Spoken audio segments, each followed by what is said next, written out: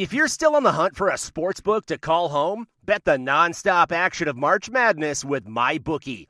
Enter bracket contests for a chance to take home prizes of up to $25,000, or pick from a huge selection of straight bets, props, and odds boosts. Whatever your style, MyBookie makes it easy to play your way and get paid. Sign up now and take advantage of our generous welcome offer to score a massive first deposit bonus of up to $1,000. All you have to do is claim promo code MADNESS50. But the fun doesn't stop there. Get up-to-the-minute odds, free bets, and expert predictions to help you decide who to put your money on. The best part about MyBookie? You can bet on anything, anytime, from anywhere. Use promo code MADNESS50, that's MADNESS50, to secure your limited-time welcome bonus today. You're listening to the Utah Man Podcast, bringing you the latest news and analysis for your Utah Utes. Now, your hosts, Cameron, Ryan, and Scott.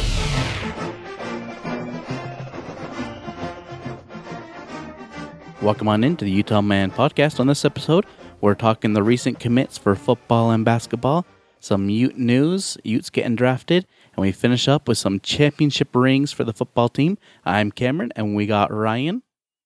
Hey, Ute Nation. And Scott. Hey, Ute Country.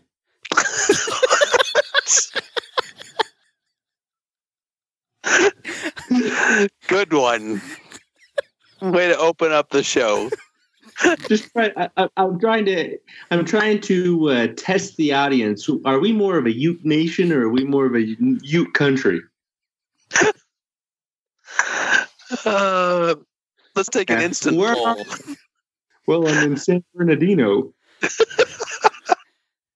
So this week, Utah picks up two much-needed commits, both transfers, Alex Locklear from Marshall, and a kicker out of UCLA and Andrew Strouch. So let's first look at Alex Locklear. Transfer from Marshall. He's 6'5", 330. He put on 40 pounds since he got into Marshall. He played guard and tackle. I'll kick it over to you guys. What are your guys' first initial thoughts when you saw Utah getting an offensive lineman with experience? I just think we need bodies. Getting anybody at this point on the offensive line is going to help out. It just gives us more options to fill and plug some holes, because there's just so many unknowns and so many questions in regards to the O-line currently. But I'm just not so sure. If Locklear was a 3-year starter at Marshall, it would give me a little bit more confidence.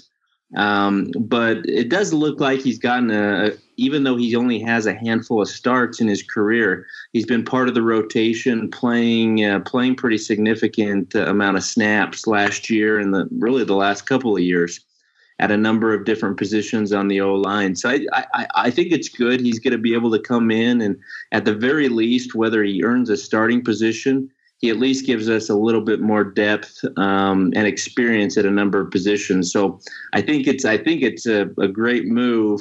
Although I wish it was maybe a little bit higher tier grad transfer that we brought in here. Yeah, I mean, kind of along the same lines there. It's as we all know, offensive line is our biggest need at this point, and Scott's right. It's another body to go in there and work and practice and compete, and really just add to the depth. I mean, I don't really know if he's gonna pan out. I mean, obviously, you guys are making great points, right?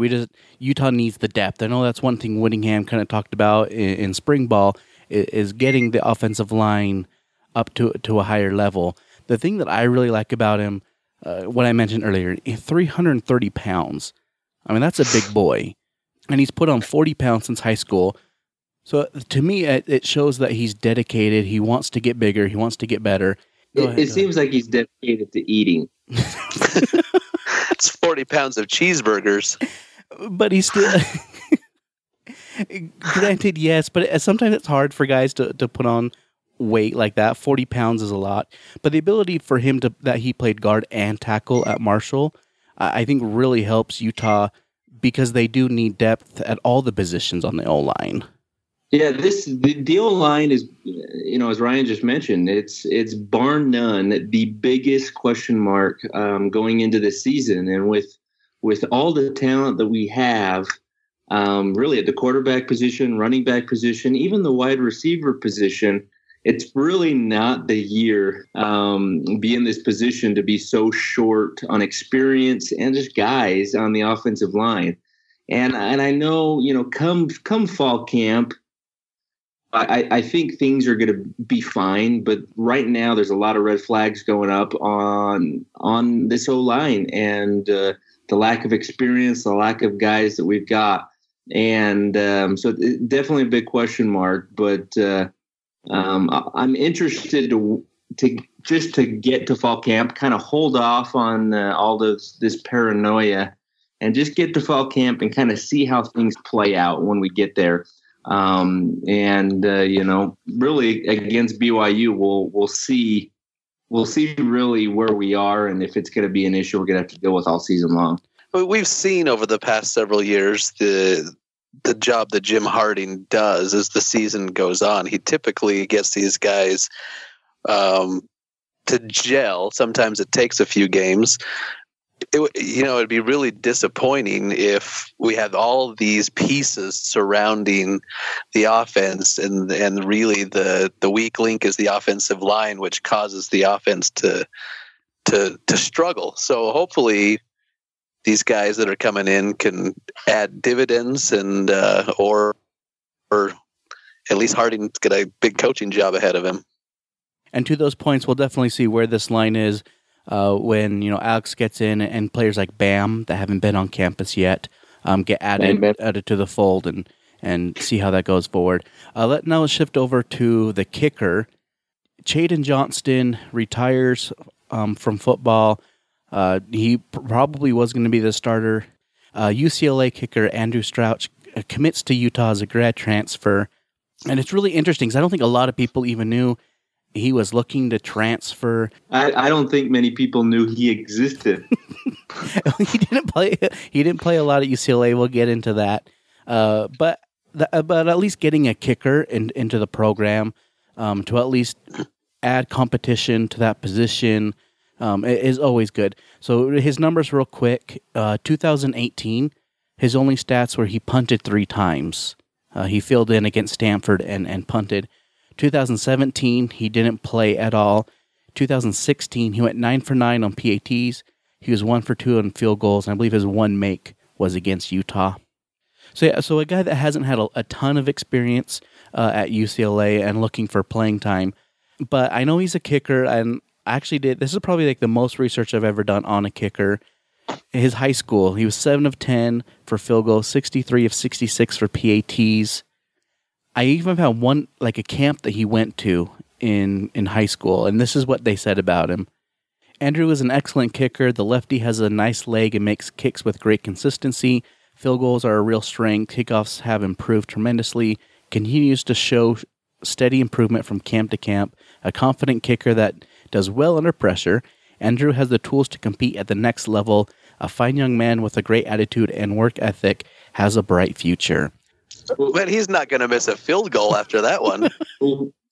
Guys, come on. That was written by his mother. But this is what I like. That was the best letter of reference I've ever seen. That was basically his obituary.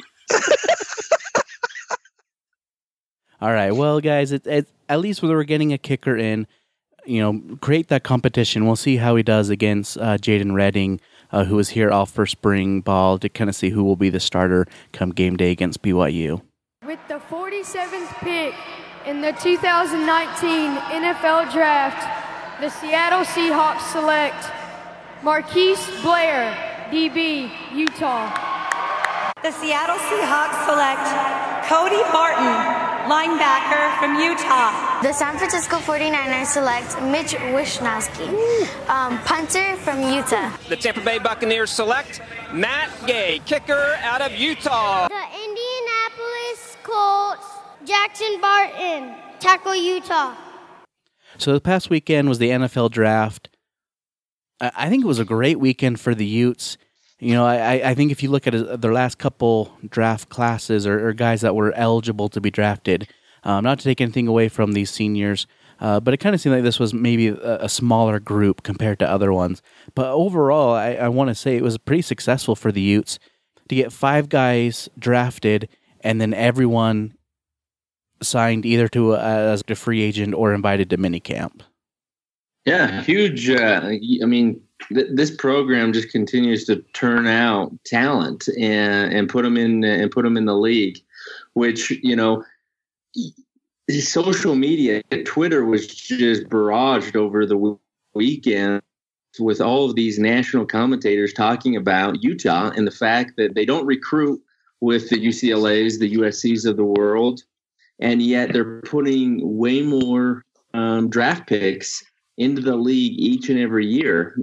I mean, this draft, as successful as it was, and even in years past, Utah has got to get the message out. They've got to start telling all of their recruits that they are the best. They are ranked the best player development program in the country.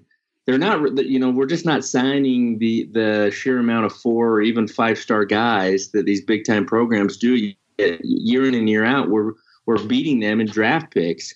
And, it's just, we've got to market that. We've got to get that message out. And again, to an extent, a lot of these kids, it's not good enough for them. They're still going to go for the shiny uniforms and the blue blood schools. But kids that really want to work hard, that want to buy into the program and get coached at a very high level and continually be pushed, have the ability to get to the league at Utah. And there's not a lot of programs that necessarily can do that, even with 4- and 5-star kids. So out of all the guys that got drafted, who were you guys the most kind of shocked or surprised with either they got picked or how high they got picked? I would say Mitch Wishnowsky going in the 4th round was a bit of a shocker. You just typically don't see a punter go that high, and then that's followed up by Matt Gay, 2 special teamers getting drafted in the 4th and 5th round. I think that's pretty remarkable, and that sends a pretty strong message special teams wise. But I thought it was pretty cool seeing Blair go in the 2nd round. He was a JC guy, just not a real heralded recruit when we got him 2 years ago. And he came in here and he's just beat heads in and just blast people. And that got the attention of NFL teams, especially Pete Carroll. He talks about just wanting guys that are thumpers. And that proved to be enough to get Blair into the 2nd round. And he got picked over Rapp at Washington to go play in Seattle. I think that speaks volumes right there for what they see in him and his abilities at the next level. I think the biggest surprise for me was definitely Wishnowsky. Not that he doesn't have the ability to be drafted, but how often do you see a team pick a guy that's going to guarantee him where he's selected over $3 million and have that be a kicker? I mean, that's crazy. I mean, that great for him, and that shows what they think of his abilities. But that was probably the biggest shock for me. Well, and when you say a kicker, he's not even putting points on the board. He's just flipping the field. He's flipping the field. He's not helping the team put points on the board. And and you saw it in the conversations that the 49ers had. They did not want to let Mitch get away. And, that's how highly they thought of him and how important they thought he would be to get on that team. So it speaks volumes really to the type of kicker that he is and the impact that he can have. And really, Utah special teams is looking really, really good at this moment. And Mitch was the first player that signed a contract in this draft, too. So something to kind of look at. The 49ers really wanted him. Well, he didn't want the 49ers to change their mind either. I think for me the biggest surprise was Cody Barton going in the third round, and really it's just I think the overall surprise was just how much Cody has grown in the Utah program. I mean, heck, a year ago, who would have thought that he would have been drafted and drafted in the third round? Speaks volumes, again, to your point, Scott, about player development under a Winningham program. You know, guys that I won't beat around the bush. He wasn't an NFL guy 2 years ago to now going in the third round. That speaks volumes, and I think that's something recruits look at. You could argue he wasn't a Pac-12 guy 2 years ago, let alone an NFL guy. I mean, he was getting ridiculed by this fan base for missed tackles, being out of position. Just, you know, he had his struggles early on, you know, but I mean, credit to him. Who in this program has kind of come through that situation where being really so shaky to turning into being one of the biggest studs on a great defense and turning that into a third-round draft pick? I mean, it's really somewhat unheard of to make that type of progress in that amount of time and completely turn the tables on his reputation. So out of the four guys that weren't drafted, Chase Hansen, Ballard, Lowe, and Agasiva, out of those four guys, who do you guys think may have the best chance at making an NFL roster come season opener? I mean, that's kind of tough because, you know, there's always a need for offensive linemen. So I think they have both Agasiva and Falamaka have a good shot. But from an athletic standpoint, I really think the only reason Chase didn't get drafted is because two reasons. He's a little bit injury prone, as we've seen throughout his career here, and he wasn't able to work out due to injury. So as long as he's healthy and gets a fair shot with the Saints, I don't see why he wouldn't make the team. I think he's got a great shot. Quite frankly, I think all of those guys have a pretty good opportunity to make the team. Whether, you know, maybe in some cases it's only going to be practice squad type opportunity for some of them. But I think Chase Hansen's almost a lock. You don't get a guy who was nearly the Pac-12 Player of the Year, probably should have been Pac-12 Player of the Year, and then not even make an NFL squad or practice squad. I think, as Ryan pointed out, the only reason he didn't get drafted is he's old and he's got injuries. Nobody was going to, really waste a draft pick on that, or at least anything that's maybe only a late round draft pick. But I think he's going to be the perfect type of special teams player that the NFL will drool over. I mean, you look at, take example, the Saints. They've got a has-been quarterback that's a special teams ace for them right now.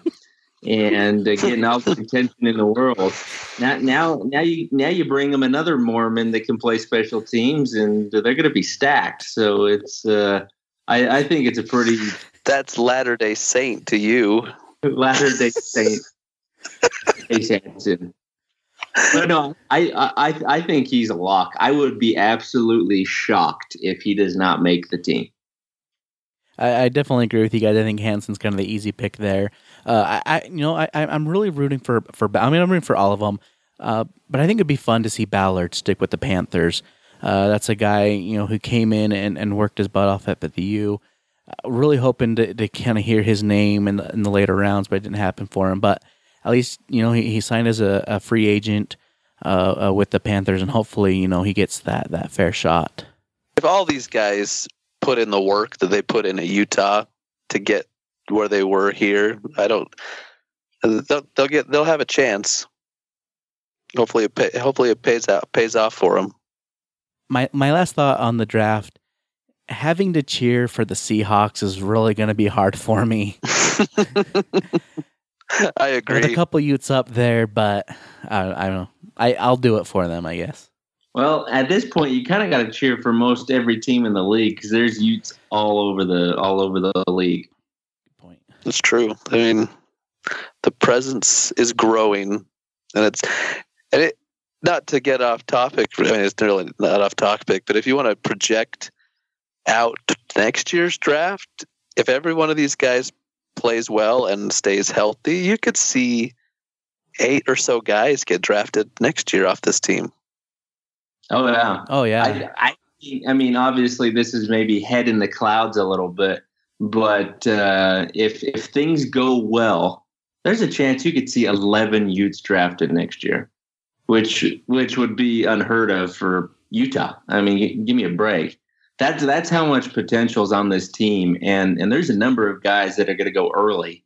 In Jalen Johnson, Lecky Fotu, and Zach Moss. Those 3 alone probably are, first couple of rounds, maybe third round at the latest. But there's so much talent on this team coming back next year that I think they're going to be able to have a huge year in the draft. And that's why I said to kind of start this segment out. This was supposed to be, kind of the smaller, quote unquote, weaker draft class they've had in some seasons. And they still, I think, very successful draft for Utah. As we go on with the show, we want to let you know that we're brought to you by Doubletree Suites by Hilton in Salt Lake City, 110 West, 600 South. Give them a call at 801-359-7800, or you can always check them out at Hilton.com. All right, so before we finish talking about football, I did want to bring up one subject that kind of hit Twitter this week. So Utah gave out a championship ring for the South Division. I'm okay with it. I think it's for the players, it's for the kids, it gets them excited, helps recruiting, I think, as well. But what were you guys' thoughts kind of about the rings? Should they have done it for South Division?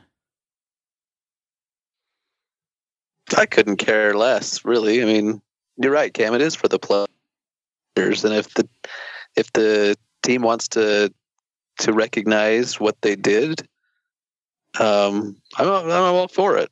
I think it's silly. I mean, give me a break. If this is the experience for the players, they accomplished something that no other team at the University of Utah has ever accomplished, and they played for a Pac-12 title. Yeah, they didn't win. So, but guess what, guys? The ring doesn't say Pac-12 champions on it, so it's not like we're doing some false advertising here. I don't see a big issue with it at all. Those guys accomplished something that was still pretty darn big, and heck, they lost the bowl game, so they couldn't get bowl rings, so they had to get them somewhere. So I think I have no problem with it. And at the end of the day, it's something that those guys are going to be able to take and remember for the rest of their lives. And I think if people are outraged about it, I just think it's silly because, why does it matter? Well, and every, Power 5 conference does this. You have to keep up with the Joneses as far as big time programs. So now let's kind of shift over into the basketball with the Runnin' Utes. So this week in the Desert News, there was an article with Larry. Scott, I want to kick it over to you. Let's kind of break down what was going on with Larry in that article. It was kind of like a soap opera, Days of Our Lives article, man. It was, I don't think it came across in all that positive on Larry.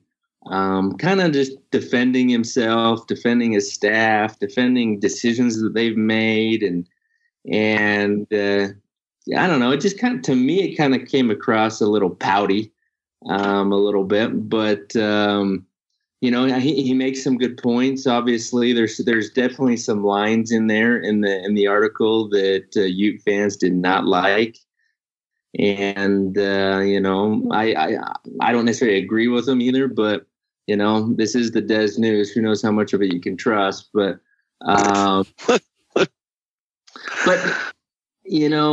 obviously, Larry. I think Larry's in a position where he feels the heat. He knows fans are not happy about the lack of getting to the tournament and all the transfers and just all the negativity that's surrounding the program at the moment. And, I think it was, he probably looked at it as an opportunity to, defend himself, defend his program and to an extent, it came across, or he had some moment there, basically saying kind of the fans need to stay out of my business. And I think that falls down to a lot that goes on with player transfers that fans don't know about. They don't know all the nitty-gritty details that are happening behind the scenes and why a player leaves, or maybe why a player is shown the door. And all we see is just another player leaving, and everybody overreacts about it. And so to an extent, I can understand where he's coming from, but I'm not sure it put the best light on he or the program at the moment. I don't think he has any room to tell the fans what to think. I mean, in 8 seasons, he's been to the NCAA tournament twice, been to the NIT 3 times, and that means they've gone nowhere 3 times. I think the fans have every right to be upset and wanting to know what's going on with that program. It shouldn't take a school like Utah this long to get back to where they need to be. They should be in the NCAA tournament almost every year. Oh, and I like the idea of my coach being disappointed we didn't make the NIT. That either tells you he literally had 0 expectations for that team last year, and maybe getting to the NIT would have been a huge accomplishment, or it just tells you maybe the expectations aren't where they need to be. I don't know, but a lot can be said about the situation that they're in, the transfers, the constant player turnover, and not recruiting at the level necessary to really compete in the Pac-12 and get to the NCAA tournament. So there's a lot of fans, and a lot of fans. Attendance hasn't been all that great. It's definitely taken a step back, even though it's probably one of the better ones. I think it's finished 2nd or 3rd this year in the conference. But there's a lot of room for growth, and he admits that. But at this point, we got to start seeing some results. And there's some more player turnover going on right now. Another commit that we'll jump into here in a minute. But some of these additions have got to be huge additions, because they've got to work out, and they've got to work out quick. So I'm a big Larry fan. I'm not going to hide it. I think he's a good coach. But I agree what's being said, and I think this article, it's almost like Larry's finally letting it out that things are getting to him. I mean, let's just look at his current situation. The AD who hired him isn't there. His biggest supporter in the booster ranks is no longer there. I mean, we are hearing with us. Sorry, yes, and all due respect, we are hearing rumblings of boosters maybe being unhappy with Larry, and maybe this article, I don't know, maybe I'm reading in too much into it, we're reading too much into it, but it seems like the frustration of everything, all the negativity pointing towards Larry has finally maybe reached its point, and it came out in this article. Scott said it right in the beginning that he's feeling the heat.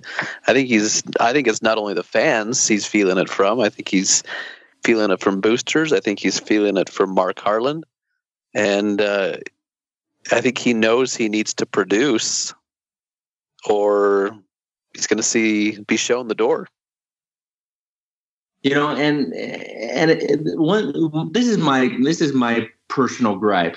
He defends the fact that they exceeded expectations again in the regular season, and I think we need to get past. And I agree, they did. They exceed expectations every year, but basically, then we're admitting that whatever the media picks is accurate, and simply exceeding that expectation is good enough for your program, I think is silly. I don't care how many times we finish in the top 4. If we finish in the top 4 and we keep losing in the first round of the Pac-12 tournament, what good does it do you? I'd rather finish 8th and go upset somebody, for crying out loud, and make a run in the tournament. So, yes, do we want to finish in the top 4 and get a bye? But if you can't take advantage of it, what's the point? At some point, his teams have got to start doing something beyond the regular season. You have got to be good enough to put yourself in a position where you can do something in the postseason. And that's the problem. At the end of the day, nobody remembers good regular seasons. They remember what you did in the postseason. And until Larry and this staff and program start doing that again, it's not going to be good enough. I don't care how many times we finish in the top 4. If it doesn't lead to anything, I just don't care. If you look back at Majerus' tenure, that's what he's remembered for. I mean, he had some good regular seasons, but he's remembered because he constantly went to Sweet 16s, obviously a couple of Elite 8s, and Final Four and championship game. I mean, that you're right. It is postseason. Well, and I mean, that year, 1998, we lost 2 regular season games. It was an amazing regular season. Nobody remembers it. Why? Because we went to the Final Four. That's what's remembered. It's postseason play, and it's the same with football. It's what you do in bowl games or getting yourself to the playoff. Yes, obviously you want to be consistent and you want to have good regular seasons, and they're necessary to put yourself in a position to accomplish those postseason goals. But the regular season is not an end-all, be-all. You have to go beyond that, and at some point this program has to do it. Or you got to get a new coach that can get the job done, because we're just kind of spinning in circles at this pace. So stepping aside from the article now, there are some changes with the program. So Coach Slocum left, went to UNLV. Donnie Daniels coming back from Gonzaga. It looks like he will be more of a back office, almost like an assistant to Larry, kind of help him there. He won't be on the bench. So Utah is currently interviewing for that position for a bench coach. What we're hearing is that Larry really wants a guy with AAU ties. So pretty much he needs someone that can recruit. You've got to have some connections to the AAU circuit and these teams, because that's how you get players. Or unless you're like Arizona, you just pay for them. But you've got to be able to get those guys. And Slocum was the connection on that staff to go and get those and the AAU guys and have the contacts and was a big part of the recruiting process. And so by losing him, you have to get somebody who's got some experience, who's got some ties, and can produce players, because you just cannot continue to get fringe players and then rely on exceeding expectations with those guys. You got to get some stars. You got to get some studs. And I think this hire is probably going to be pretty darn crucial to Larry. Because he's getting the end of his rope, and they got to produce, and you got to get some studs to help you do that. So I'll be interested to see kind of there's a couple of names that have not necessarily big names that I've heard, but guys that are heavily involved in the AAU circuit. It'll be interesting to see if that's the route they go. I agree with those points, Scott. And again, a lot of change with this Utah program, with Slocum leaving, and Jace Johnson, who, going to be the starting center, is transferring. He was at Nebraska. Now he's visiting Marquette. Kind of crazy, guy that would get significant time is looking to leave. Obviously, we've heard other, kind of reasons why. But do you guys think it's going to hurt the program next season not having, a veteran center? Well, it all depends on if these young guys coming in can step up and kind of fill that void. I definitely think it's a loss, because I think Jace is for all the criticism he gets, he's come a long way, and he's really started to, I would say, over the last half of last season, he was pretty solid game in and game out. He was never going to be a superstar, but he was good defensively down low. He rebounded well. And he even had some moments where he was pretty good offensively.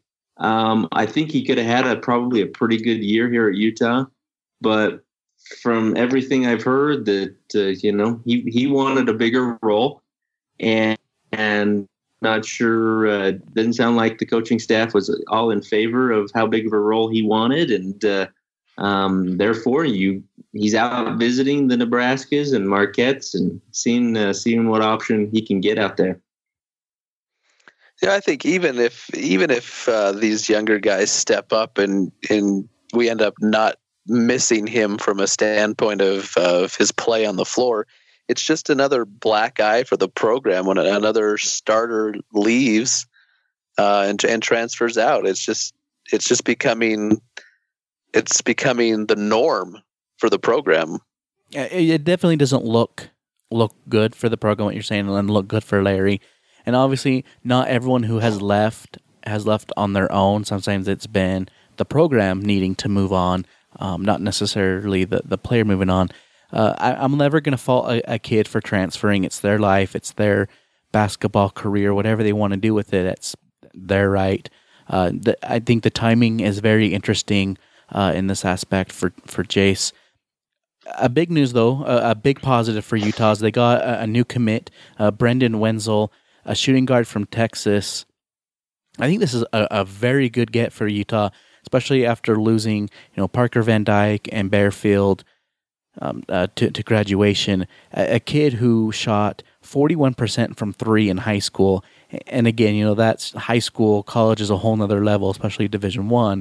But if a kid can shoot in high school, a lot of times that leads to believe they can shoot in college, or at least have a good chance at it. And I think Utah really needed more outside shooting, and I think Wenzel's really going to help out in that. Yeah, it was a must need. They had to add some shooters, otherwise next year was going to be real difficult. And granted, he's going to be a true freshman, young guy, but he's got great size at 6'6", and really a pretty darn good shooter. And if he can continue to develop that, and just his body alone, we really need more guys in the program that have that type of length. You see that at the Oregons, the USC, the Arizonas of the conference, and we don't have that consistently. We don't have that size and athleticism. Obviously, he's not a huge recruit, so hopefully he can come in and kind of exceed expectations and really develop into a big time player. But I think he's got some important skill sets that every team needs, and he can shoot the ball and he can shoot it well. And even if that's all you get from him early as a freshman, I think that's going to be enough, because you're going to need that outside shooting, losing, as you mentioned, Bearfield and Parker Van Dyke, and that's just a huge hole and a void that had to be filled by somebody. They tried some graduate transfers and JCs, nothing's really panned out. Who knows if with Chase leaving, if they're going to still make another addition to the program. But at least he was a must get with not being able to get some of these other guys that they went after. Well, I think that's a great spot to end the episode on a high note on basketball. Yes, it can kind of be down at times, but with this recruiting class, it looks like things are looking up, and hopefully things can continue to get turned around. And again, I'm a big Larry fan. I hope he's here for quite a while and he has success. Ryan, where can people find you on Twitter? At Drum and Feather. That's Drum, the letter N, Feather. Scott? You can find me at UTman_forever. And you can follow me on Twitter and Instagram at Utah Man Podcast. You can always catch us at our home at UtahManPodcast.com. Please be sure to subscribe to us anywhere you listen to a podcast, iTunes, Stitcher, Google Play. We are on all the platforms, so go ahead and subscribe and give us a rating. We appreciate that. Until next time, go Utes. Go Utes. Go Utes. We'll be till I die, Kayai.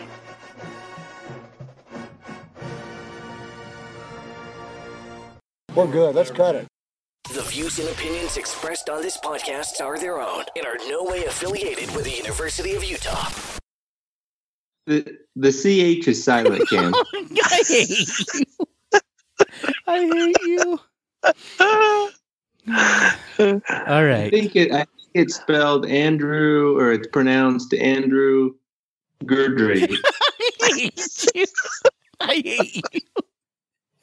In my phone, it looks like Ryan is like looking up at Scott.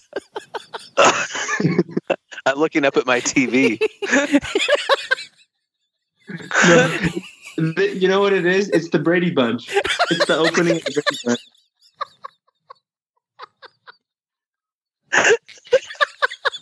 Here's the story. Hi, Greg and Alex.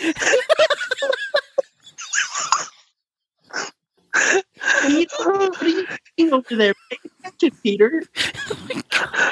Oh, Jan. I did. The article didn't talk about this, but I've heard through the grapevine that Larry is going to be putting some rings together for the team that says we almost made the NIT. Oh my God. And cut.